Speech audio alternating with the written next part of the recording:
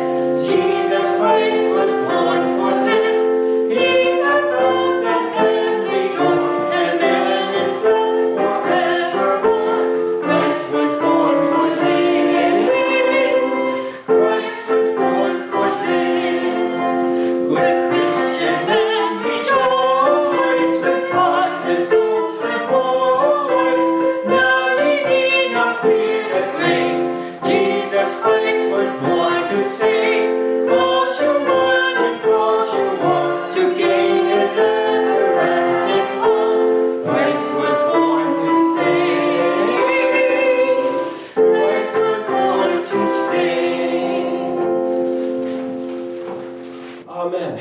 And now we will have our call to worship.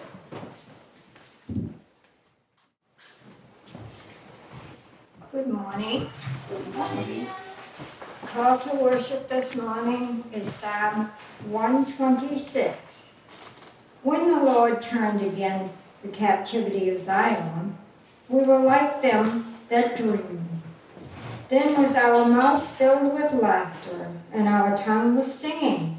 Then said they among the heathen, The Lord hath done great things for them.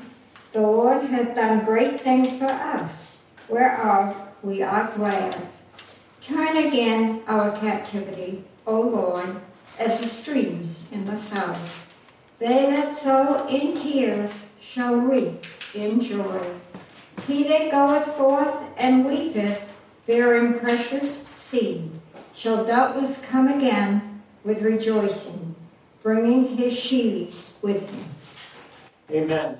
Such a psalm of joy, one of the psalms of the saints. Now, there is a mistake in your bulletin. You can't believe everything I say. I'm human. We're going to sing for our next carol, 188, O Come All Ye Faithful, and it's the second verse, which is not well known, that we will be skipping.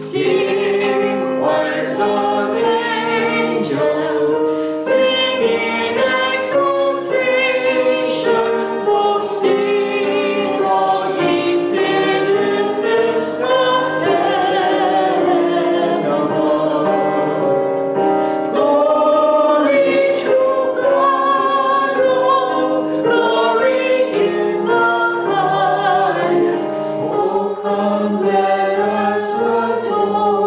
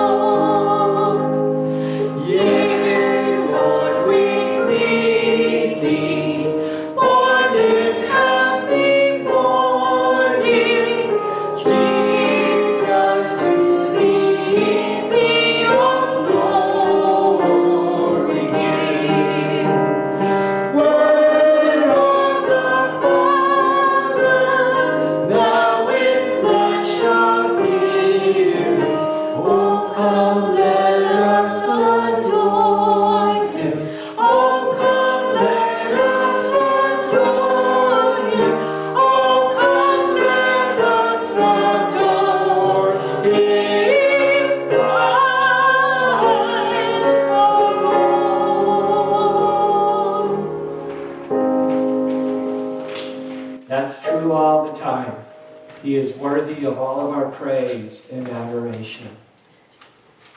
Father God, we have gathered here this morning to worship you and to also give you thanks for the gift of your Son. This is something that we do every day, but especially as we come to the time where we remember that the eternal Spirit God, the second person of the Trinity, took on human flesh and blood, born of a human virgin woman by the name of Mary. And because of what he did while he was on this earth, we can now be redeemed and reconciled to you, being your true children and citizens in your kingdom. So help us to clear all the clutter out of our souls right now. And may we focus on you. And may we give you the praise that you deserve. And may you fill us with your strong, powerful, awesome love, that we may love as you love.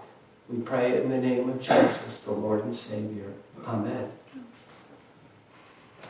And now, take your bulletin inserts and let's pray together our prayer of confession.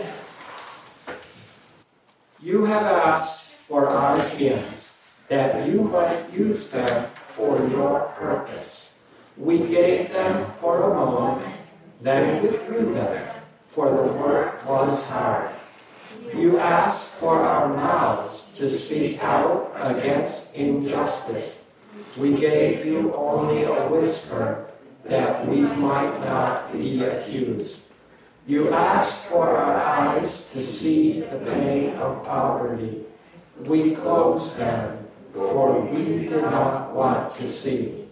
You asked for our lives, that you might work through us. We gave you a small heart, that we might not get too involved. Lord, forgive all our calculated efforts to serve you, only when it is convenient to do so, only in those places where it is safe to do so, and only with those who make it easy for us to do so.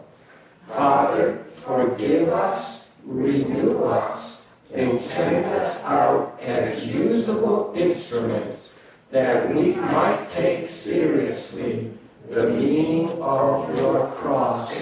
Amen. And as I was reading through here with you all, and these things about justice and poverty, and working to make things to be right the way Jesus wants us to, I couldn't help but think of John Perkins. And I already know one of the Christmas presents I'm going to get, his last book called One Blood.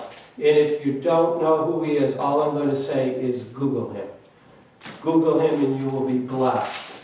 But we are in need of forgiveness, and we can take comfort in this truth.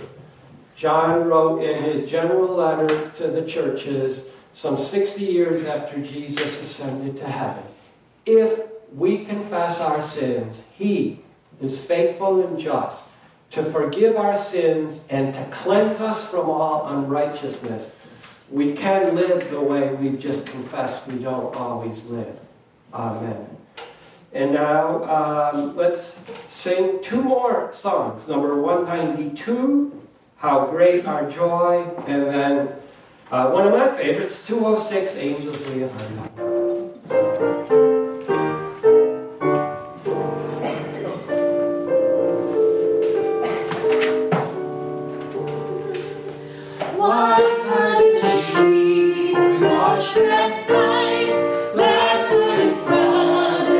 Joy,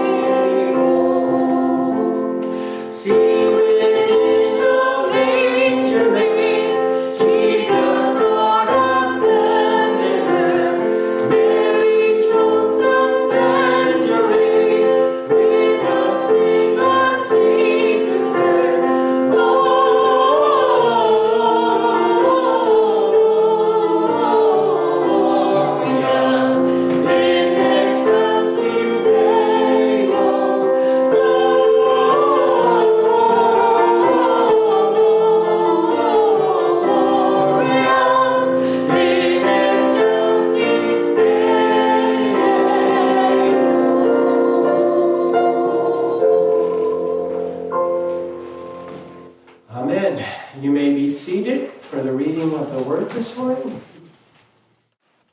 Scripture reading this morning is from St. Luke 3, verses 7 through 18.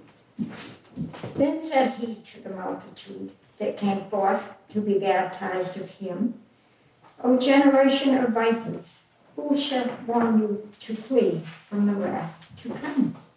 Bring forth therefore fruits worthy of repentance, and begin not to say within yourselves, We have Abraham to our father. For I say unto you, that God is able of these stones to raise up children unto Abraham. And now also the axe is laid unto the root of the trees. Every tree, therefore, which bringeth not forth good fruits, is hewn down and cast into the fire. And the people asked him, saying, What shall we do then? He answereth and saith unto them, He that hath 2 coats, let him impart to him that hath none. And he that hath meat, let him do likewise. Then came also publicans to be baptized, and said unto him, Master, what shall we do? And he said unto them, Exact no more than that which is appointed you. And the soldiers likewise demanded of him, saying, And what shall we do? And he said unto them, Do violence to no man, neither accuse any falsely, and be content with your wages. And as the people were in expectation, and all men mused in their hearts of John, whether he were the Christ or not, John answered, saying unto them all, I indeed baptize you with water, but one mightier than I cometh, the latchet of whose shoes I am not worthy to unloose.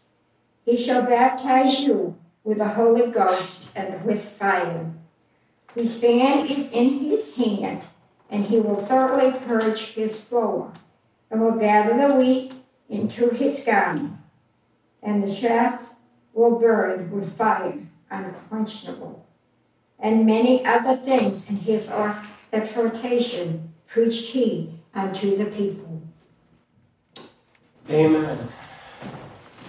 That's the gospel for this morning. And now, if everyone will take your Sing Joyfully books and turn to number 626 in the back, we will recite the Nicene Creed together.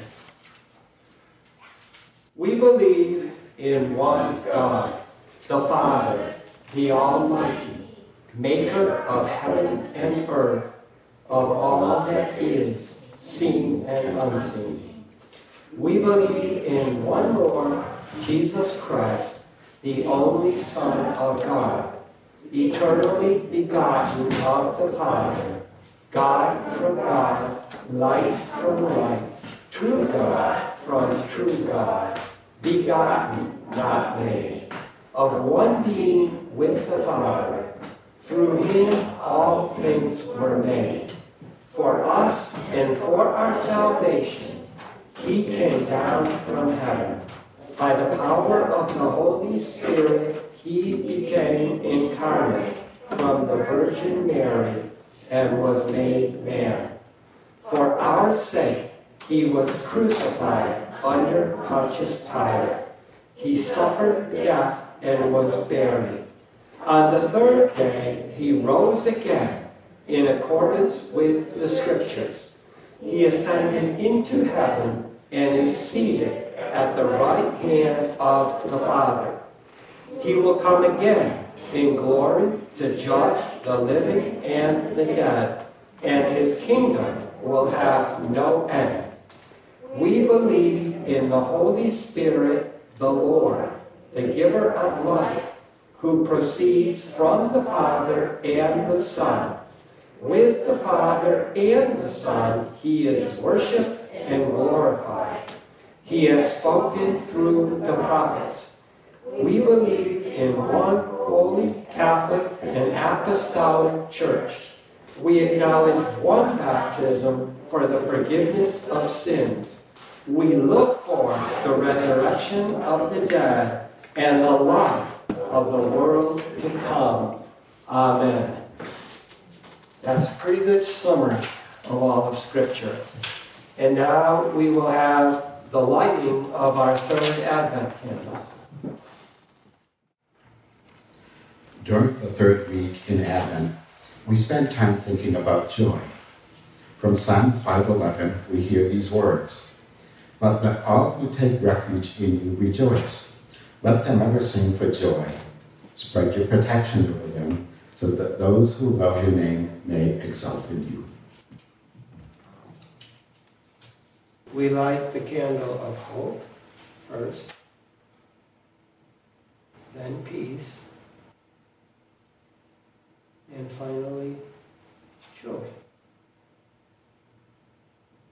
Too often, we think joy is something big, oh God.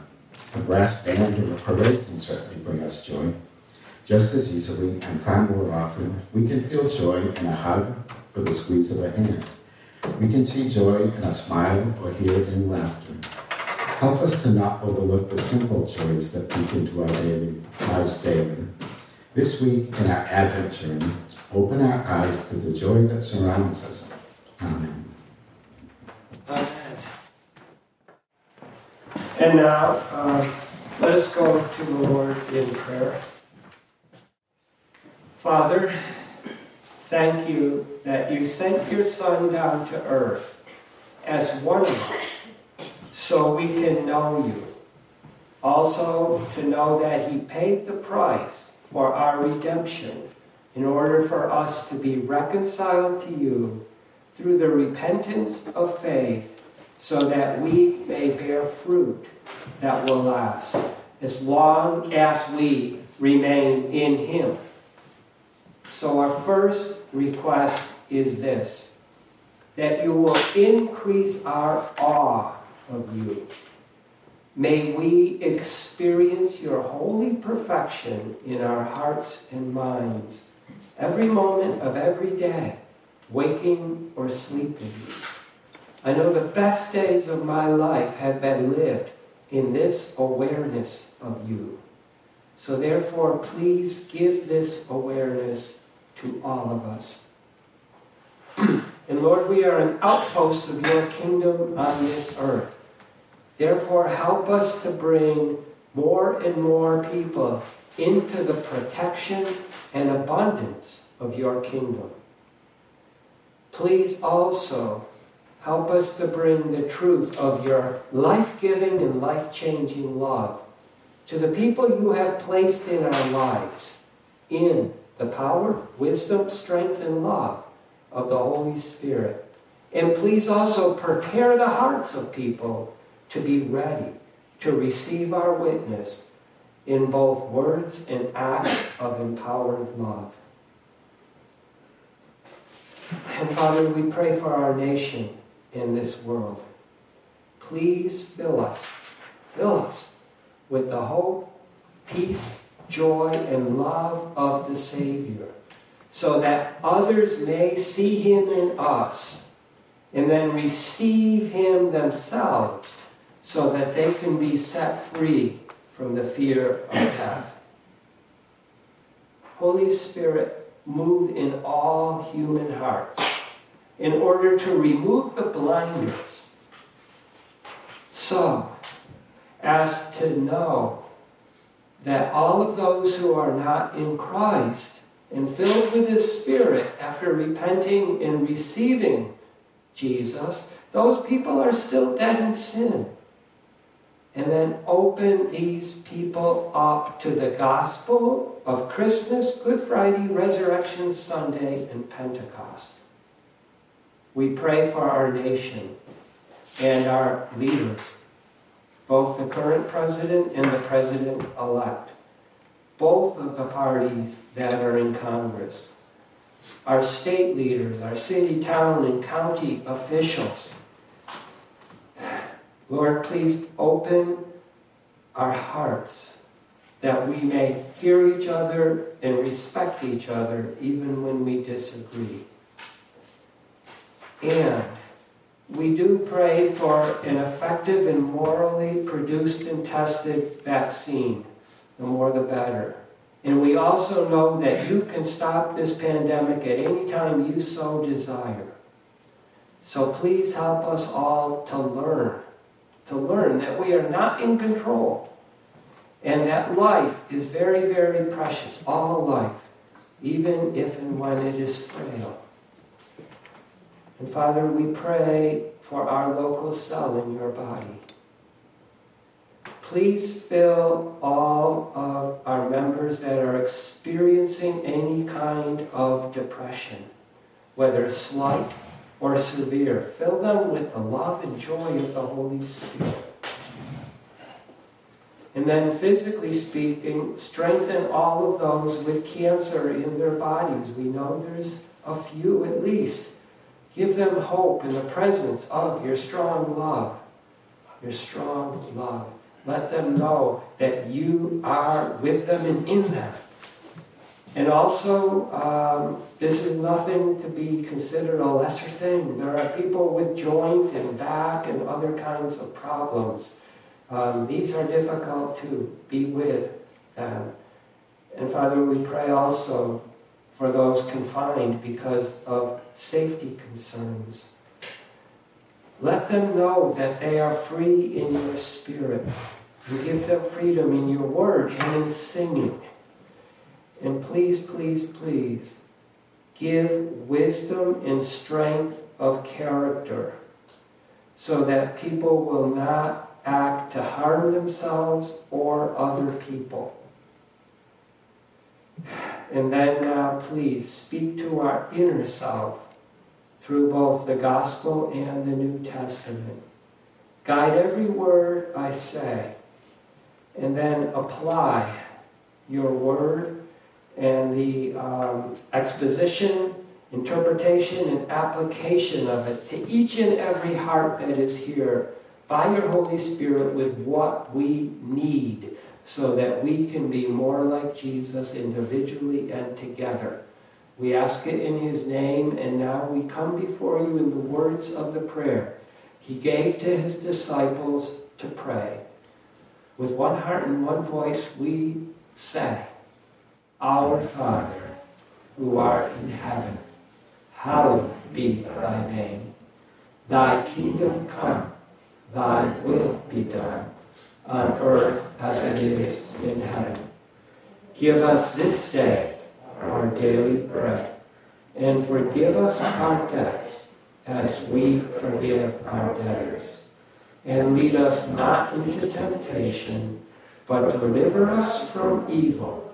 For thine is the kingdom and the power and the glory forever. Amen. Amen. And now we will sing one more song before going into the Word. Number 219, Ask with Gladness, Men of Hope.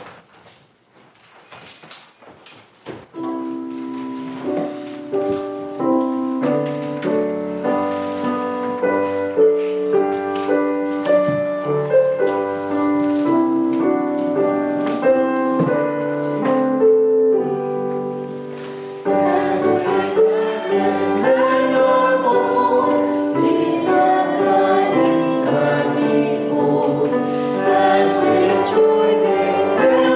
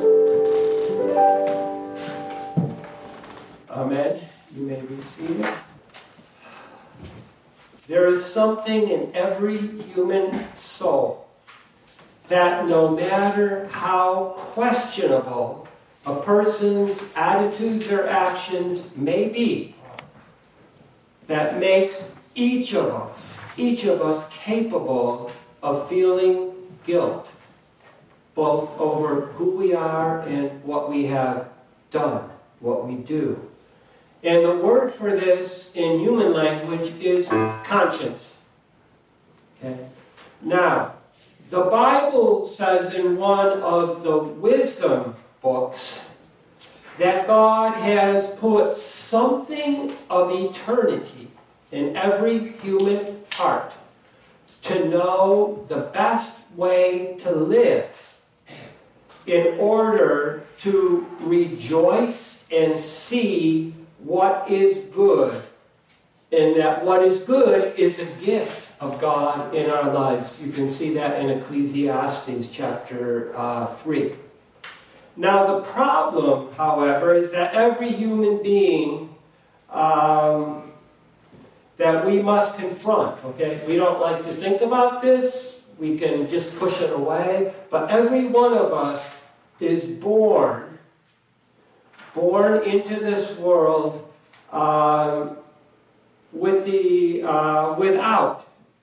We don't have. It's just universal. We can't always do what is right. And we can't always think what is right. And we can't always feel what is right. In fact, the Apostle Paul described this in his letter to those who were called to be holy in the city of Rome, in the churches there, and he used poetic images from one of the Psalms. And he also stated some truths. So he started out and says, no one does good. Later on, he said, their throats are open graves. And then he says, the poison of vipers is on their tongues. I think John knew this when he was giving the prophecy we heard just a little while ago. And they do not know the way of peace. Now, the third Sunday of Advent originally focused on John the Baptist. But in the last few centuries, starting probably early in the 19th century, it has now come to be the Sunday of joy.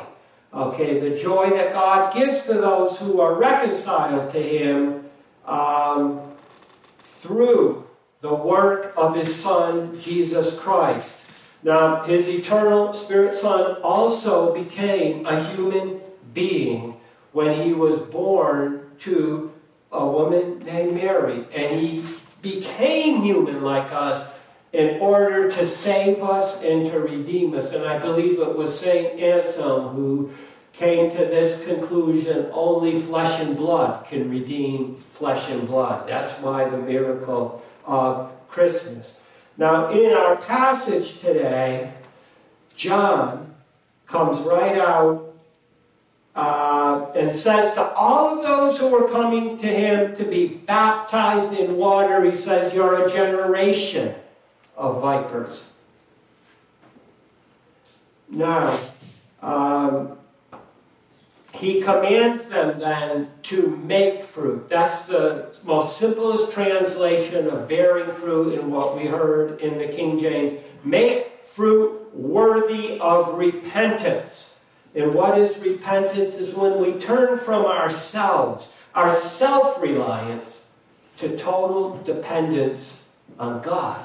We can do nothing without God. And then he tells the crowds that the Messiah who is coming after him will baptize them in the Holy Spirit and fire. Now, there are two aspects to fire: to be on fire for God, or to be burned up if we oppose God. And he says those who do not turn to God with all their soul will be burned in the fire. But those who do fully turn to God will experience the fruit of the Holy Spirit. How do we bear fruit which God commands of us? Only by being filled with the Holy Spirit. So now let's look at our passage in the Gospel of Luke, but in light of the New Testament. So we'll start with our passage. There's two parts to it. And in the first part, it's simply what Luke had found under the leading of the Holy Spirit about John's baptizing ministry. He baptizes the crowds and he calls them to fruitful repentance and with specific results. See, that's one of the unique things about the Bible, is there's a lot of really practical stuff in it, and you have to read it and search it out to find it. So it begins with baptizing the crowds. John commands them to make fruit of repentance or be cut down and burned. So the first sentence says, John was saying to the crowds coming to be baptized, generation of vipers, who warns you to flee from the coming wrath? Now, that's the way prophets are. They're very blunt. They don't pull any punches. They just lay it out there for what it's worth. And people, this is a painful truth. I alluded to it in the introduction. We do not want to be reminded that we are all sinners and we are capable of poisoning other people. But then he continues on, so make fruit worthy of repentance. And I thought about this. This is also in the Gospels, in a very different Gospel, the Gospel of John. John brings us in on what was happening in the upper room. And Jesus said to them before going to the cross, I am the vine. And if any branch will remain in me, that branch, that person, will bring forth fruit that will remain.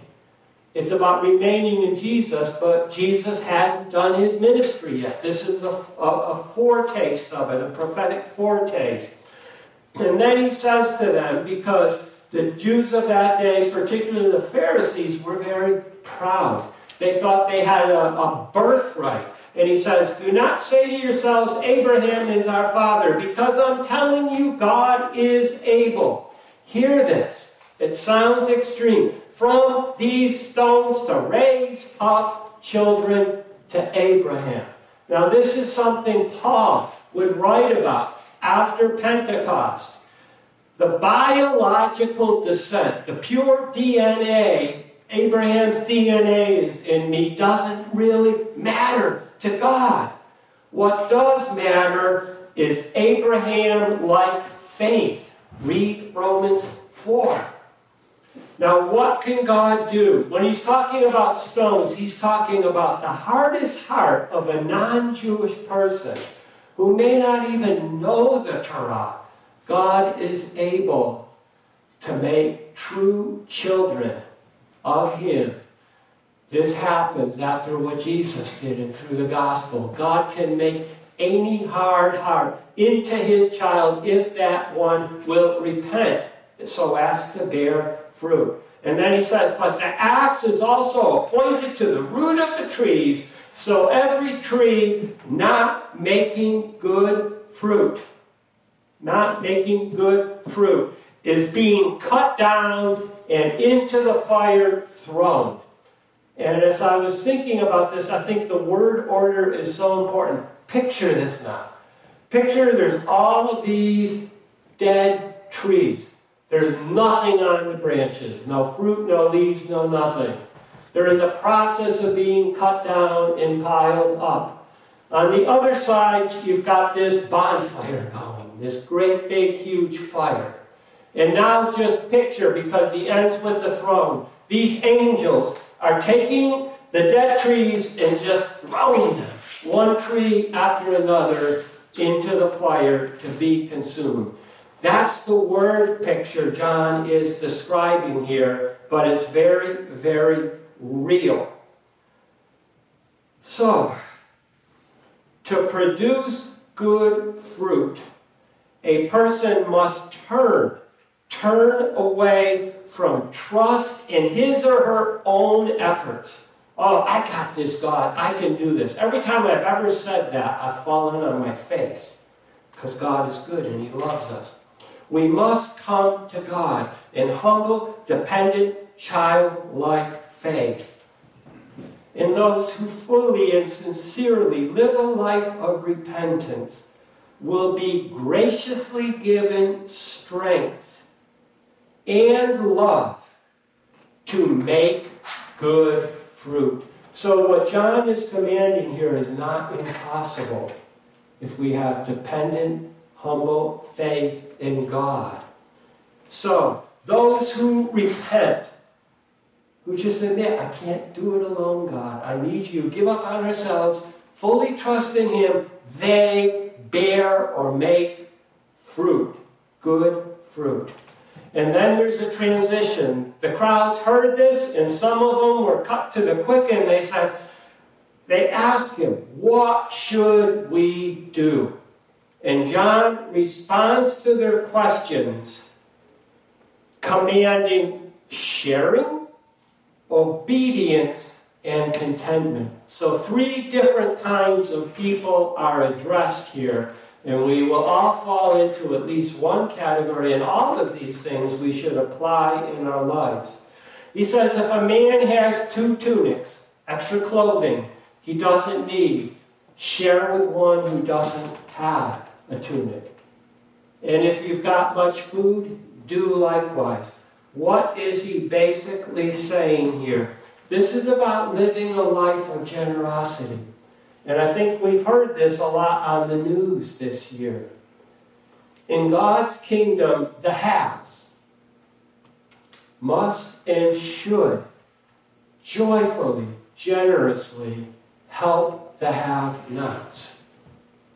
Jesus said, the poor you will always have with you. We will be judged on how we respond to the poor, the widow, the orphan, the alien. That's from Moses on. Jesus came to fulfill Moses. And then taxmen, publicans, they were coming to also be baptized. He was not turning them away, but they said, Teacher, what should we do? And he said, nothing more than has been ordained to you. You must be exacting as your tax. We've probably all heard this story. It bears repeating. In those days, it could be a boon to be a tax collector because they weren't closely supervised. And the vast majority of them overtaxed the people. Rome may have been expecting X, and they were taking 50 or 100% more than what was required. So what he's saying is just follow orders. Whatever you must exact because of what the government says, that and not 1 penny more. So obedience even to human authorities. And you can read all of that played out in the New Testament when Paul wrote to the church in Rome, the seat of the government that collected taxes. And then soldiers were asking him, what also should we do? And he said, do not extort money or accuse falsely. Be content with your wages. There's a real temptation for soldiers to be bullies. They have the swords, they have the weapons, they have the power. They can take advantage of people. He's saying, don't. You're being paid by the Roman government to do this job. Just be content. And I think of the end of the first letter that Paul wrote to his protege Timothy, his son in the faith, as Timothy was taking on the pastoral role in the churches in Ephesus. And he said, remind these rich people, these people that want to lord it over people and take advantage of people, that godliness with contentment is the greatest gain. John is anticipating that truth and saying it in his own words and in his own context. Be content. So what should we be doing as we have opportunity? Share. Obey the ruling authorities as long as what they say is consistent with the Word of God. And be content. Don't go grabbing after every last dollar. In fact, this just came to me. I used to hear in the corporate world, and it would make my blood cringe. As an assistant vice president, when a vice president would say, we don't want to leave $1 of profit on the table. Sometimes it's okay to do that. In fact, we should. Then John goes on in the second part, not just what was happening while he was baptizing people for repentance. He begins to tell these people who are expecting Messiah, I'm not the one. It's not me, people. But the one who's coming will baptize you in the Holy Spirit and fire. So firstly, again, Luke, ever the historian, is telling us facts as he's narrating the truth of God in the gospel. The people were watching in hope and reasoning in their hearts if John was the Messiah. He said no. Plain and simple, it's not me. So they were expecting, okay? Now remember, last week we looked at Malachi, and to us only 7 days have gone by. Well, in the real world of history, we are now 450 years after Malachi, the last writing prophet in Scripture had prophesied. And we heard last week that the one whom you are expecting and whom you eagerly desire, he will suddenly come to the temple. And there was just this, it had been so long. Kind of like we're just saying, when's Jesus going to come back? This world is falling apart more every year. He's promised to come back and make everything right. They were looking, and because John was such a powerful prophet and people were coming to him and being baptized for repentance and being cleansed, they were saying, could he be Messiah? This word, reasoning in their hearts. If you get a dictionary and look out the root for the word dialogue, it comes from this Greek word. So deep within their souls, they're having these little conversations with, involving God. Is he the one? Is he the one? And they actually articulate it. They articulate it. And John answered them, I am baptizing you, but in water. You see, again, this water baptism was for repentance, to turn away from my own selfish desires and turn to God in expectation, waiting. That was what he was doing. They were being cleansed because he could come at any moment, and they need to be ready and prepared when he comes. Okay? But the one mightier than me is coming, of whom I am not sufficient to loosen the thong on his sandals. Again, he uses an image that they would have known. We don't live in the first century Mediterranean area. But I looked this up just to be sure of it. Taking the shoes or sandals off of a master was the lowest duty that could ever be assigned to a slave. Only the slave that was in the illest favor, if that's such a word, of his master would be required to do that. And John says, the Messiah is so much greater than I. I am less than the lowest of servants. It's not me you're looking for. I am not able. Okay? Then he says, Messiah will baptize in the Holy Spirit and fire, gathering wheat and burning chaff. So he comes right out and says it. Messiah will baptize in the Holy Spirit and fire. And that's what Jesus did. Jesus came to baptize people, immerse people in the Holy Spirit and fire. Okay, but this fire has a two-edged sword as he goes on. He says the winnowing fork is in his hand to clear the threshing floor and to gather the wheat into his barn. Now, I don't know if you know, but every harvest field had a raised area that was flat with nothing on it. And when they would bring in the harvest, there would be wheat, but there would also be chaff. And what they would do is they would take a spade and throw it up the wheat being heavier than the chaff would settle down, and because it was high up, the wind would just blow the chaff away. That's the image that's being used here.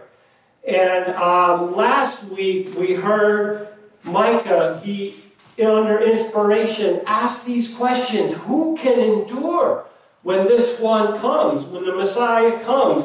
And then he laid out 5 groups of extreme covenant breakers and said they won't endure. They will come under God's wrath.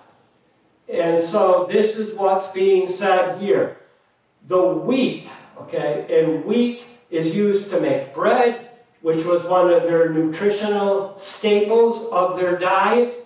That will be gathered into the barn and used for good purposes. However, the wicked, the chaff, he will burn it with fire unquenchable.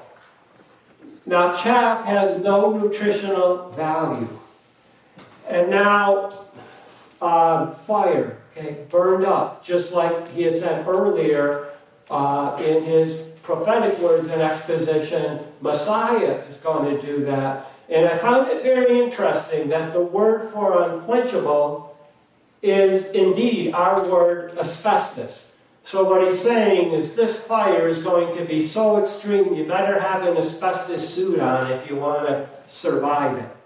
And indeed, many other words exhorting, he was preaching good news to them. Now, I looked up exhortation. I think we all have this feeling that we know what words mean, but it's a very interesting word. It's like 2 sides of a coin or a double-edged sword. It can mean either to beseech, admonish, confront, or to comfort. But I thought about this. What is an exhortation? It's an earnest warning in order to urge people to right action. Why are they urged to right action? In order they may experience the comfort of God. It's a both and. Sometimes we need a wake-up call and a strong push to go in the right direction, and then going in that direction towards God, we experience His comfort. So an exhortation is both and. It has to be strong in order to enjoy the comfort that comes from God. And it's the gospel, the good news, that all people who turn from themselves and their ways to God and His way, and that's easier said than done, people, but if we can do that, then He will enable us to live a life pleasing to Him, bearing fruit, which is resulting in joy. Fruit of joy. Those who repent bear the fruit of joy. Now, what I want to do is to look at 4 passages in the New Testament reinforcing the connection between the Holy Spirit and joy. Because it's not spelled out in this gospel, but we need the Holy Spirit if we're going to have joy. First place we'll stop is the book of Acts, chapter 13, and we will see the joy that comes to new converts, people who have newly been filled with the Holy Spirit and received Jesus as their Savior. We're told that Paul and his companions went to a synagogue in Pisidian Antioch on the Sabbath. Where was the region of Pisidia? Right smack dab in the middle of what is now Turkey. And Paul got up and he preached this long sermon to both the men of Israel and God-fearers who were not descended from Abraham. And he began by telling the story, it's so important, of how God delivered His people from physical bondage and slavery in Egypt. Why is that so important? Because Jesus came to free us all from the bondage of sin, which is even worse than that. And then he gives all these historical highlights all the way up until David, until King David. And then he says, and now, just in the last, 10 years, God has brought the promised Savior from the line of David. And we went into the prophecies last year. And then he concludes, forgiveness and justification is through Him. And And I told you how John said that very thing, for if we confess our sins. And they were invited back to speak the next Sabbath. So Paul and Barnabas came back and they spoke, and we're told many Jews and many non-Jews came to saving faith in the Lord. Now the stubborn, hard-hearted Jews, the ones that were rocks and couldn't be made into children of God, weren't made into children of God, persecuted Paul and Barnabas and just ran them out of town. But here's the bottom line. Hear this.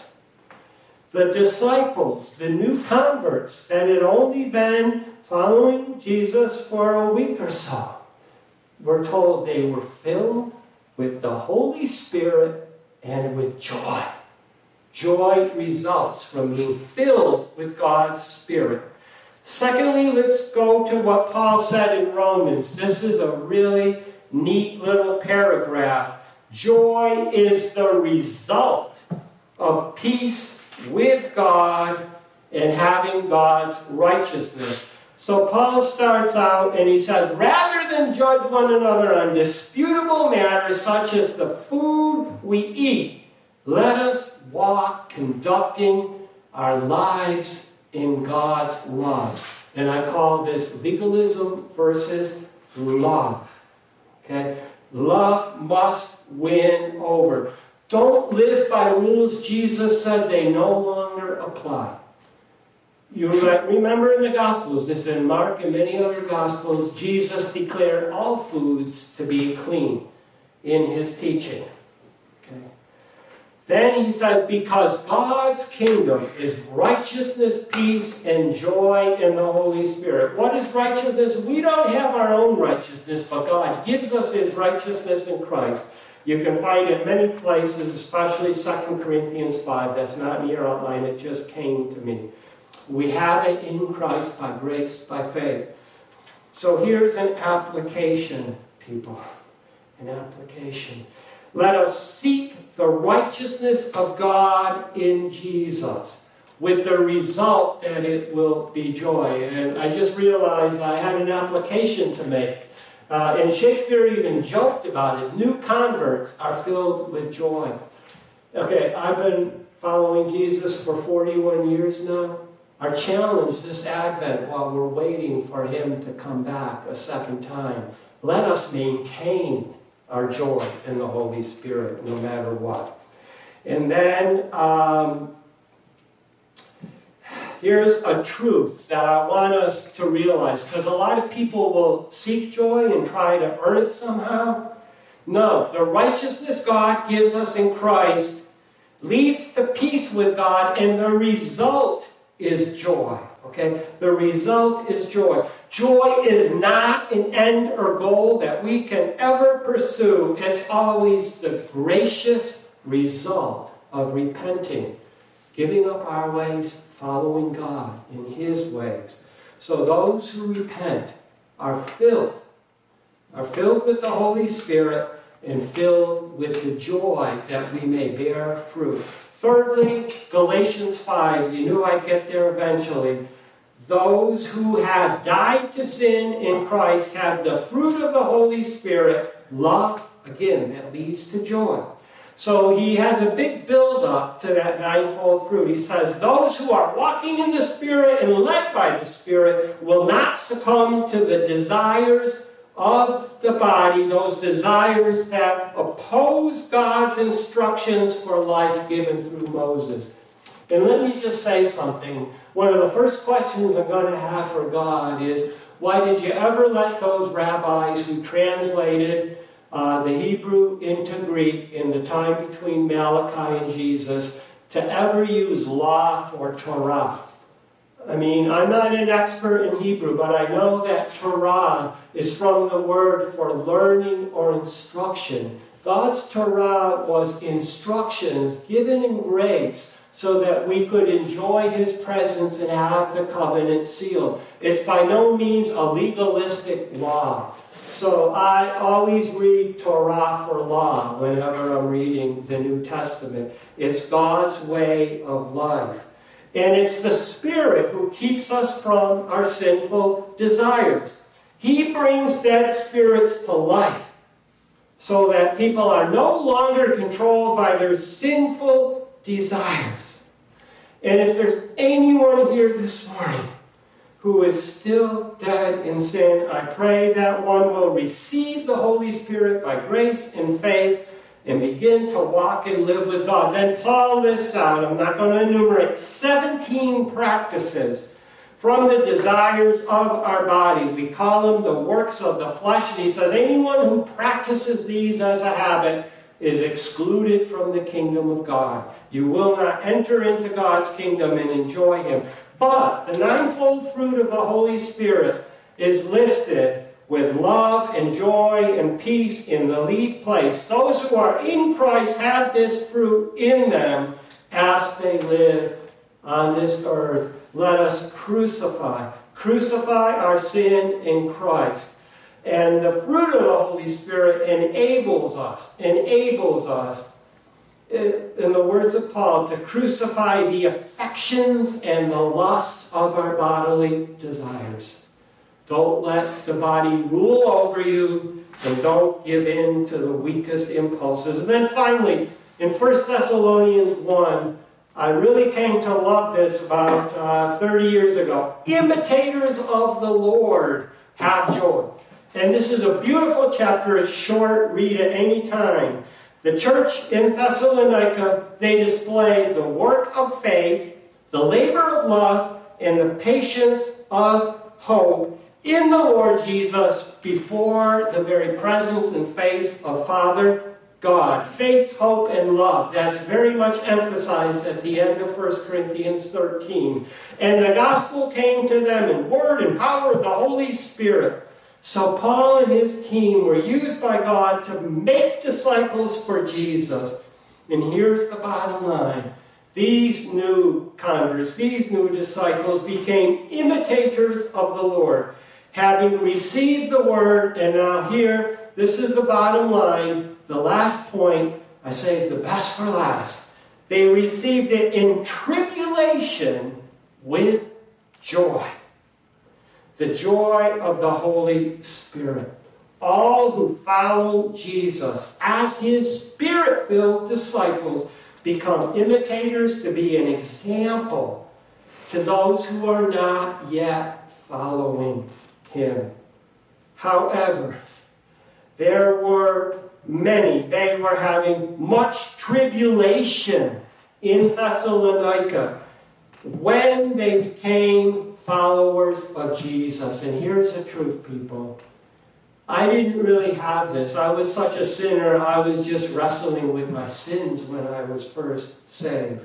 But many times those who become followers of Jesus, especially in countries where Christians are persecuted, they experience more suffering when they come to the Lord than when they were still dead in their sins. Like Jesus said, sinners don't hate sinners with more than the usual hatred, but they really go after those who are filled with the Holy Spirit. So here's the paradox of faith. God gives joy to all who come to him in continual repentance, even in great suffering. So here's our challenge this morning.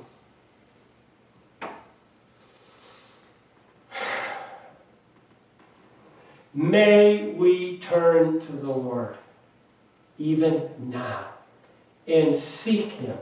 Turn to him and seek him, even in the midst of the most out-of-control pandemic any of us have ever lived through. I drove by Ralph Densmore's house this week because he was born in 1910, and I used to visit him every month and bring him communion and listen to him tell the story of his life.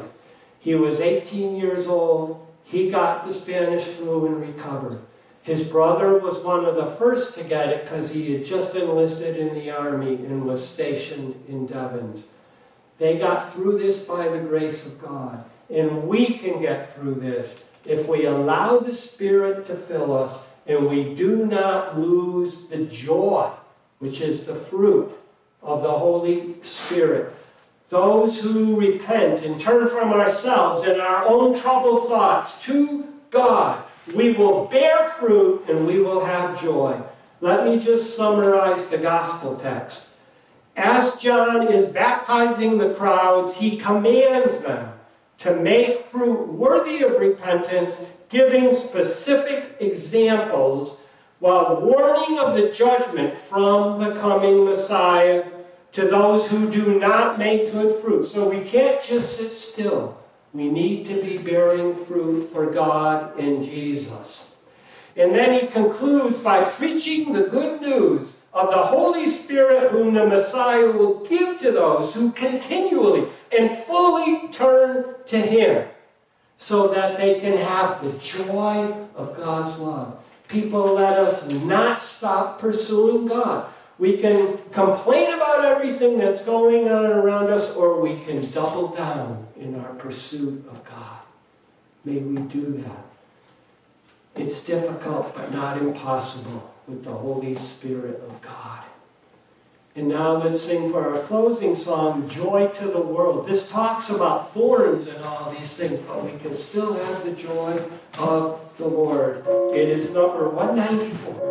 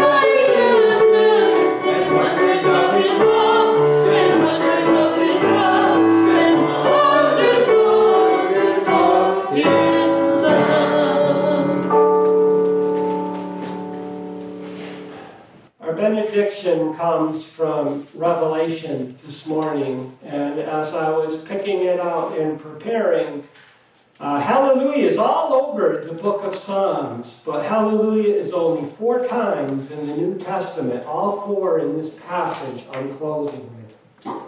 John says, after these things I heard, as it were, a loud voice of a great multitude in heaven saying, hallelujah, salvation and glory and power belong to our God, because his judgments are true and righteous.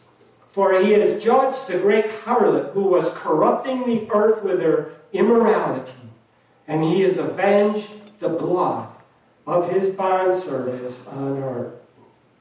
And a second time they said, hallelujah, her smoke rises up forever and ever. And the 24 elders and the 4 living creatures fell down and worshipped God who sits on the throne, saying, Amen, hallelujah.